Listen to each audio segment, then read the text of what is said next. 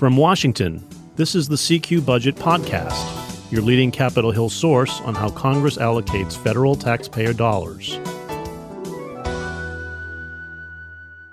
And welcome back to the CQ Budget Podcast. I'm David Lerman, your budget tracker, and it is now nearly 3 weeks that the House has gone without a speaker since the stunning ouster of Kevin McCarthy, waged by 8 rebel Republicans, and Democrats joined them and threw the House into chaos. We've now gone through 2 Republican nominees, both of whom are now out. We have a whole new crop of candidates who have jumped into the race over the weekend. As we tape on Monday, House Republicans are going to huddle behind closed doors Monday night to have a candidates forum to debate who the best potential nominee would be. So here we go again. We're back to the drawing boards. Who knows how long this is going to take, but patience is wearing thin. And at the same time, the White House has now released a $106 billion supplemental spending bill for Ukraine and Israel and more. Can they even get to that without a speaker in the House? We're going to talk about all of that. Joining me for this conversation is Laura Weiss, the tax policy editor at CQ Roll Call, who's been covering the speaker's race day and night. Thanks for being here, Laura. Yeah, thanks for having me. And again, Paul Krawzak, a senior budget writer at CQ Roll Call, who knows everything all the time. Thanks for being here, Paul. I don't know about that, but good to be here. So, folks, here we are again. I think the predictions we made last week was that we'd have a speaker by now. That is not the case. We are still here struggling. Republicans are in chaos. There's been all kinds of tension in the room, backbiting, nasty words being exchanged, a lunge apparently against Matt Gaetz, the rebel leader who ousted McCarthy. It's gotten pretty ugly. Tempers are flaring. Sunday was the deadline for entering the race for all the new candidates. We have 9 new candidates to chew over. Laura, where do you think things stand right now? Yeah, so I think part of when you mentioned we thought there might be a speaker, I think part of what shifted was we saw that some members who are more moderate or just tend to be sort of party line kind of members who stick with Republicans on whatever they're doing really made a strong stand here against Jim Jordan. And, you know, part of that was Jim Jordan's policies, but part of that was just the sort of nastiness of how this race has gone to replace Kevin McCarthy. There's just a lot of bad blood, a lot of, frustration among Republicans on how they've sort of treated each other. And so I think coming into this week, we'll see if that sort of was confined to Jim Jordan and Steve Scalise. You know, that kind of back and forth kind of cleared the air a little bit. Now we have, as you mentioned, 9 new candidates, or if some of that is still lingering. It's not really how anyone can get to a majority of, it's clear they can get to a majority of the conference. It's not clear how they can get the votes on the floor, the majority of the House they need. It's become clear that sort of the more toward the centrist members of the party and the farther right members of the party just have really different perspectives, not just on necessarily policy, but I think how they want to govern, the strategies they want to employ. So we're kind of seeing that create divisions along with the just very typical personal issues associated with a race like this. Yeah, it's a mess. But so let's get to it. I mean, there are 9 new people in the race, Paul. I would think that the quasi frontrunner based on leadership status is Tom Emmer of Minnesota, because he is the majority whip already. That's the number 3 House Republican. He used to head the National Republican Congressional Committee. That's the campaign arm. So he's well positioned within the party. You know, he's got the seniority. He got a strong endorsement from Kevin McCarthy, including over the weekend on Meet the Press, who said he's the guy up for the job. It won't be a speaker in training, stressing his experience. But I don't know, Paul. Emmer has his share of foes also. He's likely to get the most votes, probably. But, of course, the question is, can he get to 217? It only takes really a small handful of Republicans to prevent anybody from getting to Right, as we've 217. seen twice now. And Representative Matt Gaetz, I think, a couple days ago said he has no regrets about really the rebellion he led, which deprived McCarthy of the speakership. So can Emmer get to 217? We don't know. I think there are really only a few options here. Somebody gets to 217 in the conference, or they could look again at trying to elect Patrick McHenry as a speaker pro tem for a number of weeks or months, Right. giving him added powers. And it probably would take Democratic votes to do that. At some point, Republicans might have to ask for Democrats' votes. Right. That is sort of the fallback option that's been out there for a couple weeks now, I think. But there have not been any sign of the intense bipartisan negotiations it would take to get a deal on that, to actually give McHenry these added powers so that the House could get back to business. That seems to be in a wait-and-see posture, while Republicans seem adamant that they want to elect their own speaker. Thank you very much. So, Laura, where are we on what do you make of Emmer's candidacy? You think he is the most likely to get the nomination? Yeah, I think Paul's right in that he clearly enters with advantages here. His background leading Republicans' campaign arm, his status in leadership, those are things that would probably comfort some members and win him some support. But I think with a field of 9, it really is who knows. And I think the question here is, could Emmer really get all the way there? If it looks like there is any opposition forming, does that create some anxiety even for some of the members who might support him? But I think there are Republicans who are really getting antsy about doing this over and over again and over again so publicly. That being said, I don't think they have a solution to another option really than continuing to do this.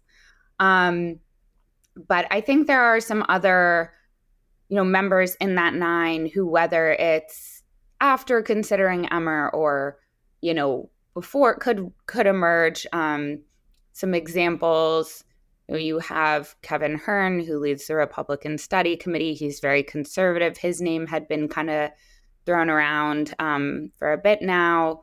Someone like Byron Donalds, who has some support. He's gotten speaker votes before, more from sort of a, we need somebody because we're going to oppose the guy who got the bid, who got the nomination. But those are just a couple of the 9. And so there's really a wide range here. And I think with a field that large, it's sort of hard to tell how it could go, even just the next few days. They have to winnow down the 9, I think, and do multiple rounds of voting to come up with a nominee. We should say on Emmer, though, I think the downside there is he does have a Donald Trump problem, right? Trump was angry at him because Emmer, I think, was practically the only one of these 9. I think there was one other, Austin Scott, who actually voted to certify the 2020 election results, which doesn't sit well in the Trump camp. All the other candidates in this race voted to decertify the results. That's where this Republican Party is these days in the House. Emmer, however, voted to certify, which angered the whole Trump world. And the question is there, of course, how much does that matter? Are pro-Trump members willing to overlook that in light of Emmer's seniority and the need to get the House back to business, or is that a thorn in their side that they're not going to be able to swallow here, to mix my metaphors, and they just can't support him? We don't know. We should say, Trump was a solid backer of Jim Jordan, and that didn't work either, right? Right. I think, one thing, you raise an important point, and I think some of the members who tend to be more willing to challenge leadership kind of go rogue, includes often some members of the House Freedom Caucus that Jim Jordan helped found. I think they've really shown clearly with McCarthy and then with Scalise a willingness to take a stand against someone and to be patient in opposing them for a long amount of time until they feel comfortable supporting someone. And I think some of those issues have been with McCarthy. One thing that was talked about a lot was a lack of trust of some of those members. And it's a little bit unclear, I think, at this point, if Tom Emmer being in leadership during this whole period sort of ends up a knock against him with some of those members, as well as, like you mentioned, the Trump dynamic. And I think what we saw with Jim Jordan was then more typically rank and file and centrist members being willing to take up that playbook. So I think it's pretty hard to imagine right now a candidate that really solidly makes both ends of the party feel comfortable and trusting, because that's what a lot of this is about, those personal qualities. But it seems like it could be possible, but I don't know that that person is Tom Emmer. Yeah, that's the real dilemma, right? I mean, they have such a narrow majority of 221 members in a 435 member House, although there's a couple of vacancies. They can only afford to lose like 4 members of their own Republican camp and still get a majority vote, which means they need practically every vote there is on the Republican side, and nobody has been able to unify them to that way because the Republican conference has been divided all this year. They've never really been unified. So that is the real dilemma. And you do see a variety of the ideological spectrum in these candidates, right? Because you did mention the other candidates include Kevin Hern, who heads the largest block of the conservatives, called the Republican Study Committee, versus a Byron Donalds, who's also in this race, who's part of the Freedom Caucus, which is the ultra-right, more rebellious group.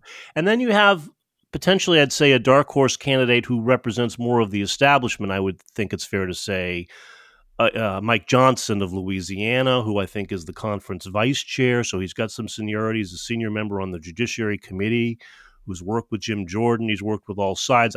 My impression is that he's pretty well regarded within the conference. He's very soft-spoken. I don't think most people would ever know of him. He's not a household name. I could see him as a potential dark horse here, but who knows? And you've got some of the other candidates in there who've thrown their names in the ring that probably have virtually no chance, that will probably get eliminated early. But those are probably, I'd say, maybe the 4 to watch. Is that fair to say among this group? I think that's fair to say. I think, with the caveat that we'll see who emerges quickly here, which could almost be, we could be in for another week of somebody trying to get to 217, failing. One thing last week was Patrick McHenry, who is the speaker pro tempore right now.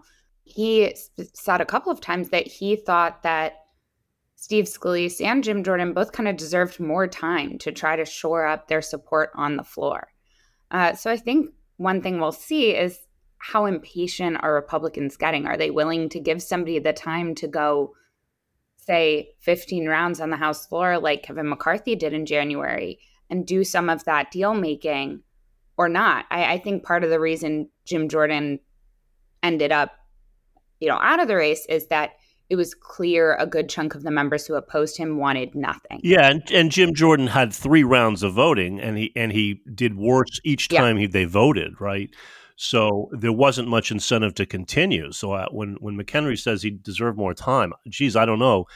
What else could you do there, unless he was really going to start cutting deals that no one wanted anymore after the McCarthy debacle, when everyone said he double-crossed them on the deals he made. So it's a real dilemma. You could argue Scalise didn't get enough time because he bowed out early, but that's sort of water over the bridge now too.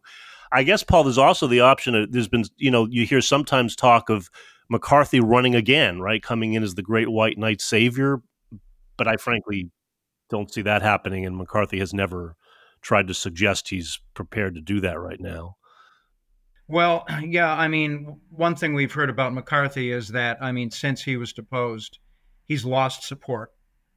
So he's not going to have the votes, most likely. There's no indication that Scalise has any interest in coming back.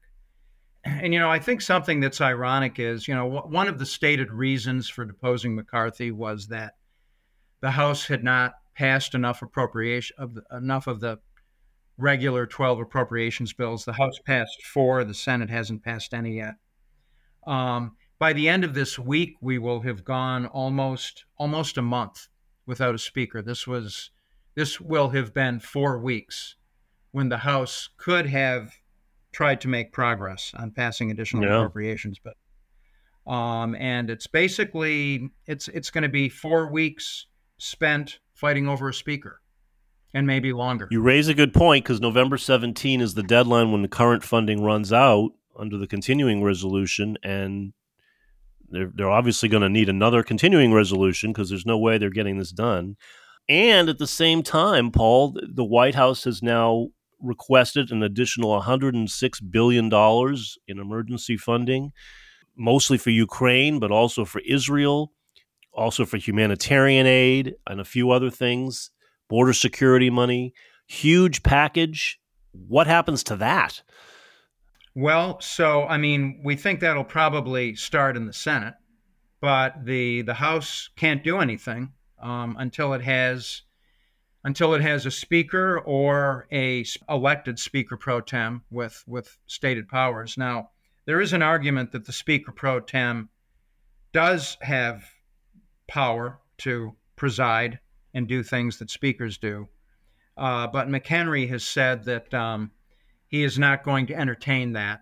He is not going to try to exert any power without a vote. So we'd have to go back to what we were talking about earlier, which would be a vote to empower McHenry. Yeah, but before we just dismiss that big spending package, yes, you're right. It's going to start in the Senate, I think, by default, right? Because the House can't function, and the Senate Majority Leader Chuck Schumer said he's not going to wait on the House. They're going to get it going. He said it's going to take a few weeks, though. And in the meantime, it's going to be a huge battle, right? Because Republicans are not happy with this package. Everybody's for aiding Israel, but this is a much bigger package. And you had folks like Tim Scott, the Republican senator from South Carolina, running for president, spinning it that it was unfair that Ukraine got so much more money than Israel would get. His point was Biden was asking for over $60 billion more for Ukraine, and Israel's amount was like $14 billion. Although I think you have to look at what the needs actually are in those countries at the time and what the countries themselves say they need. But Scott was clearly unhappy, and there is this Republican reticence to approve any more money for Ukraine, as eager as they are to help Israel. Where do you think that lands, Paul? Because we also saw, I think it was at least 9 Republican senators come out and say, you've got to decouple these. We're not going to tie down Israeli aid with the big fight over Ukraine. Yeah, no, that's a good point. And so clearly there's going to be a battle over this in the Senate before it even gets out of the Senate. You just look at the Senate wants to pass a 3-bill appropriations package, and they have been behind closed doors arguing over amendments to that package for the past several weeks. It's possible that they might reach an agreement and be able to bring that package onto the floor, but so far they have been unable to. And that's a 3-bill package which is relatively non-controversial. These are three of the regular appropriations bills you're talking about that have stalled for weeks. Right. They can't even get off the ground. Right. But the much bigger fight now is going to be over this supplemental package. Yeah. So, it's going to be a fight, and it's obviously it will be changed from what the White House has requested. They always are, but will they be able to downsize it and still have all the elements, or will they have to separate it? We'll see. Yeah, and of course that does depend on the House getting back to business so it can take up a big spending package like that, and then the fight will be even more vicious in the House because the House Republicans really now dislike the Ukraine aid, which used to be a bipartisan thing, right? And just recently, it's turned much more partisan, where Republicans are saying no, no more. Ukraine should be on its own or with allies, but not more of our money. There's growing impatience in the Republican caucus over Ukraine as it's fighting for its life against Russia. But that's where they are. Not sure how they resolve that, but they clearly can't resolve that until there's a speaker, and that's why this budget podcast is now focusing for a second week on the speaker's race, because they're really frozen and they're unable to do anything budget related until there's a speaker. So, Laura, final thoughts from you. How would you size up this race now? Who's the most likely? What's the most likely game plan here, or end game, to get out of this mess?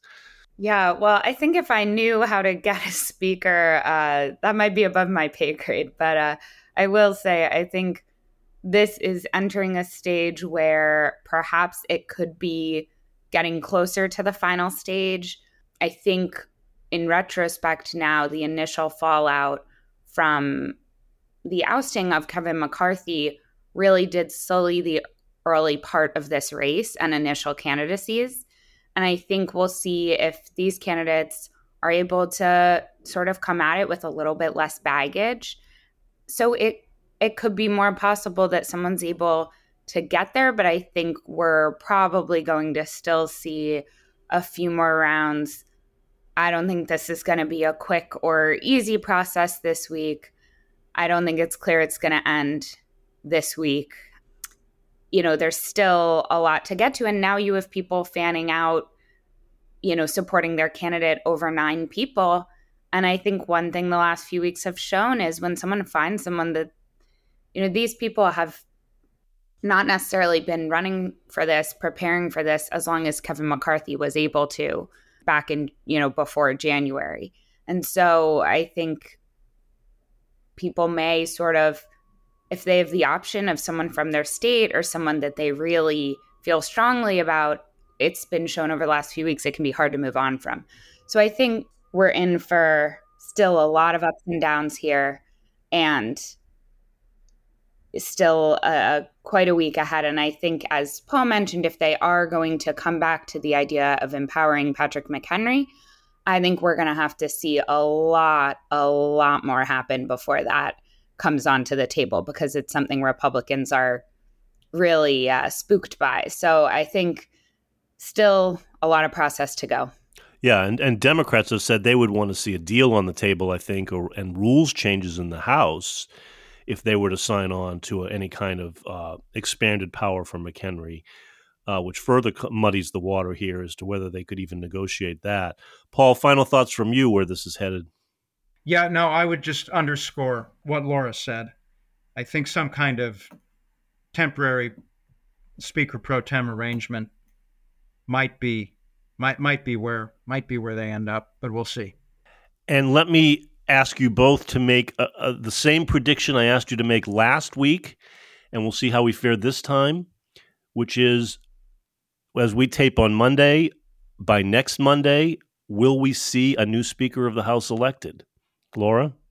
I'm not optimistic right now that is possible. I think with all the candidates in the mix, unless one is able to emerge very, very cleanly with the majority, it seems like it would be pretty tricky to build the necessary support, lock down all of the votes, and do that all this week. We certainly, you know, saw even with Jim Jordan's attempt to get there, even though he didn't, that was a more protracted process from when he sort of was running, became the nominee, was going to the floor. So I think it would be pretty tough to meet that timeline. But, you know, they've also been leaving for the weekend, and we'll see if that changes, see if there are additional things that bring more pressure into this situation. And as we get closer and closer to November 17th, the pressure will certainly rise. Ooh, a more somber tone from Laura this week than her more sunny prediction last week. That's interesting. Paul,